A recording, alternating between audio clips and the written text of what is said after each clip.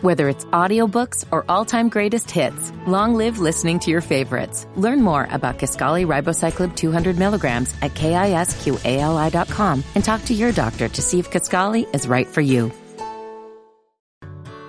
Whether it's audiobooks or all-time greatest hits, long live listening to your favorites. Learn more about Kisqali Ribociclib 200 milligrams at KISQALI.com and talk to your doctor to see if Kisqali is right for you.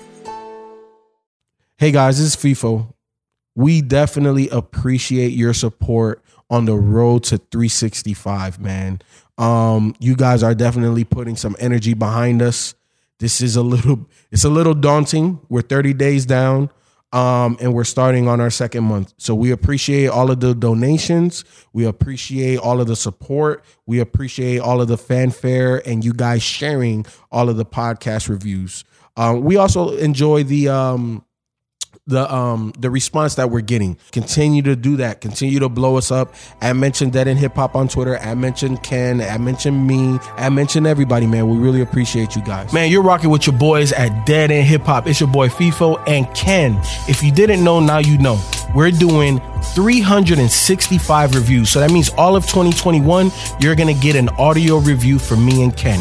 If you would like to support me and Ken, make sure that you drop something at our Cash App. That's $ Dead End Hip Hop. Also, if you don't have Cash App, you can do it via PayPal, deadendhiphop@gmail.com. Make sure that you hashtag DE365 so that way we know it's for me and Ken. Dead End Hip Hop audio review. Freddie, Gibbs, ESGN. Evil seeds grow naturally.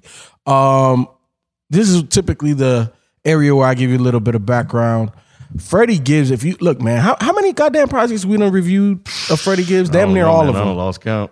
Damn near all of them. However, he from Gary, Indiana. He lives in LA.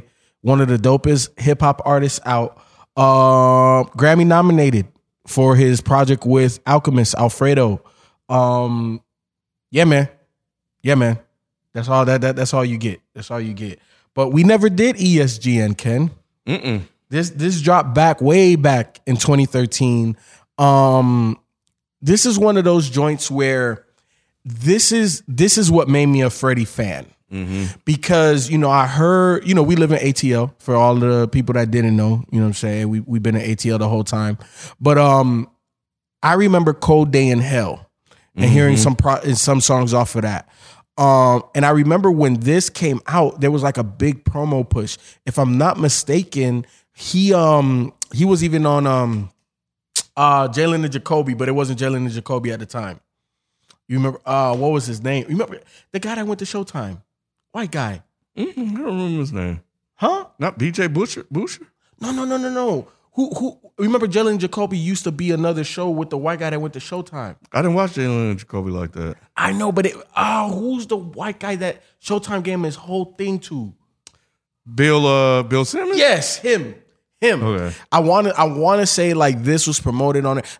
Either way, this was a very big promotional run, and I just never really. I wasn't a fan of Freddie then, and it wasn't until later on that I went back and listened to this, and I was like, "Damn," you know what I'm saying? I missed out on a pretty good project, but it comes with some things to it though, because this fucking album is 20 songs, an hour and 16 minutes. And even though it's only 8 years old now, it sounds dated.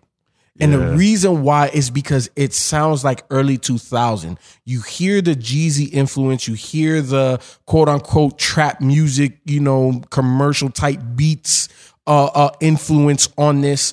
Well, what's interesting, Ken, I don't think I've ever really listened or I can't remember if I've had another album that the beat sounds so dated, but the artist sounds so relevant. Because even his flows and his tone, and what he's doing, it still sounds fresh. It sounds dope. Like I think this would be an okay entry point into a Freddie Gibbs if you never heard of him before. How do you feel? You think so? I said okay. I didn't say the best. I think it's okay. I think it just depends on who you're recommending it to. I agree. I don't know if because this is the Freddie I didn't like. I won't say I didn't like. I didn't care for this project. I wasn't a fan of Freddie at the time the way I am now. Always recognized the talent and the ability to rap. Like you pointed out, you can hear it. It was just he was doing a sound that everybody was doing, and it felt like it did get lost. But you know what though, Ken? He was doing a sound everybody else was doing, but he also had sounds on here that nobody else was doing. Like which one? Like Came Up, Lay It Down, and the beats a little bit, right? Like Came Up, I can hear other artists on that, but the way Freddie's doing it wasn't like how other people were doing it. And I think that's what always separated Freddie it wasn't even the beats, it wasn't even like it wasn't anything that aesthetic. It was just Freddie's different. I think the thing is, at the time, I didn't know this is just. It's gonna sound silly. I know it's really gonna sound silly to Freddie if he ever heard it, but it didn't sound like this was how he rapped. It sounded like he was just trying to put on as a rapper. I didn't know that. In other words, I didn't know this was his style. I didn't know that he can basically rap over anything until later. So you know what, Ken? I think we say this sometimes with artists. Is like he didn't find himself yet. This was still that discovery part of, okay, what? Like, yeah, I sound good on this, but he didn't separate himself. He didn't create a unique space yet. You know what I'm saying? And I think this is fair to say because I think this is only like his second or third project ever. Or at least that was released. Maybe he has older joints that I don't even know about. But I want to say this was the first major release. It's just kind of crazy that when I saw the date on this, I feel like this came out like in 2009. It does. It has an earlier 2000s feel to it. And the fact that we were doing Dead End and this really never was mentioned was interesting to me. Yeah, I wasn't on Freddie like that. I really wasn't. So it definitely wasn't going to be me at that time. But so okay, overall, did you like it or do you not, or are you kind of indifferent? We'll be back after this quick break. Whether it's audiobooks or all-time greatest hits, long live listening to your favorites. Learn more about Kisqali Ribociclib 200 milligrams at KISQALI.com and talk to your doctor to see if Kisqali is right for you. So I do remember it being extremely long of what one could say is samey music with the same trap beats. No, I do not overall like it. There are definitely songs on here that I do like that I thought were good. So that kind of highlighted the potential of what Freddie could do. I thought I Seen a Man Die was really good. I liked Fame with Daz and Spice One. So that's Spice a One did throwback his for thing me. on that. Yeah. The Color Purple, I really fuck with that shit. Super dope. Yeah, Super dope. that shit was fucking dope as fuck. The last track I thought was dope. Murder Them was dope as fuck as well. But yeah, I think overall as a project, it didn't feel like there was enough diversity on here. We're talking about an hour and 16 minutes, and it felt extremely long. And then, you could tell that this was created in a whole nother time because a lot of the songs are 3.5, 4.5 minutes long. They're longer. But even with that being said, like, this is not a project of Freddie that I go back to that often. However, I do have multiple Freddie playlists, and there are songs on those playlists from here. So I do revisit it in a way, but not the entire project. Like, there's no way I'm like, you know what? I'm in the mood for ESGN. Hell no. I'm not. Certified Live. Yeah, that had J-Rock on it. Yeah, that was cool too. Yeah, that was before J-Rock kind of even popped off. I still did. I still like J-Rock then, but I didn't hear a lot of J-Rock. It felt like Freddie was always around back then. Yep. But even Lose Control with BJ the Chicago. I think, Ken. Yeah, that was cool too. Yeah, that's a real good. I think that there in Freddie's career. Yeah, I love that shit. There's a certain artists and or producers that when he works with them, it's magic. BJ the Chicago Kid is one of those guys. You see a Freddie Gibbs song with BJ or the opposite BJ song with Freddie feature, go listen to it. Like, don't pass go, don't collect 200. Just go hit play, download, whatever the hell you do, buy it. You know what I'm saying? Support the artist. Whatever you does, however you consume music, just go and consume that because it's gonna be a dope song. Yeah, there's some really good beats on here. Like Have You Seen Her is a dope ass beat. That's one of my favorite songs. That got a on nice bounce to it. I think this album was really like it started off really strong. Eastside Moonwalker. Oh yeah, another one. Yeah. That's probably one of my favorites on there. Eastside Moonwalker. Yeah, that thing super smooth, super smooth. Well, I call it smooth because I remember when me and B were doing our little quarantine battles.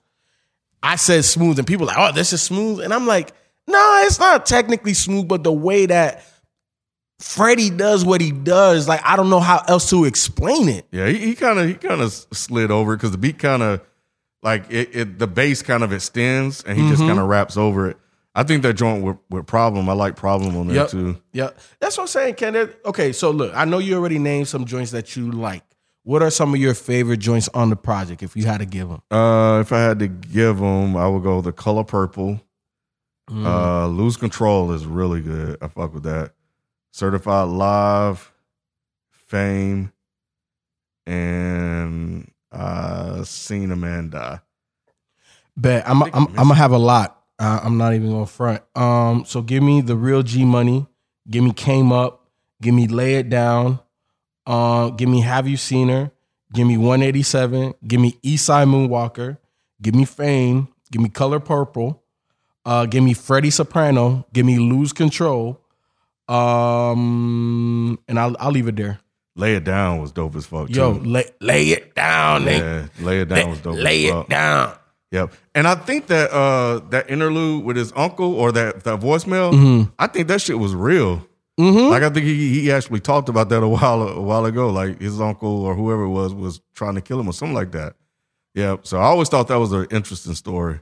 Yeah. But yeah, man. Look, again, DE 365, man. We on the road to 365 album reviews. We appreciate you guys jumping on. However, support us. The way that you can do that, obviously you are if you're listening to this, but make sure that you are subscribed and you download every podcast we put out. We have a whole podcast network. I ain't going to name drop, but just go check all that out. Also, if you would like to support monetarily, we do have a Cash App. We do have a PayPal. Also, if you're watching the video, we appreciate you Patreons. Okay. But yeah, man, that was a whole album, long ass album. But man, we see you tomorrow. We'll be back. Peace.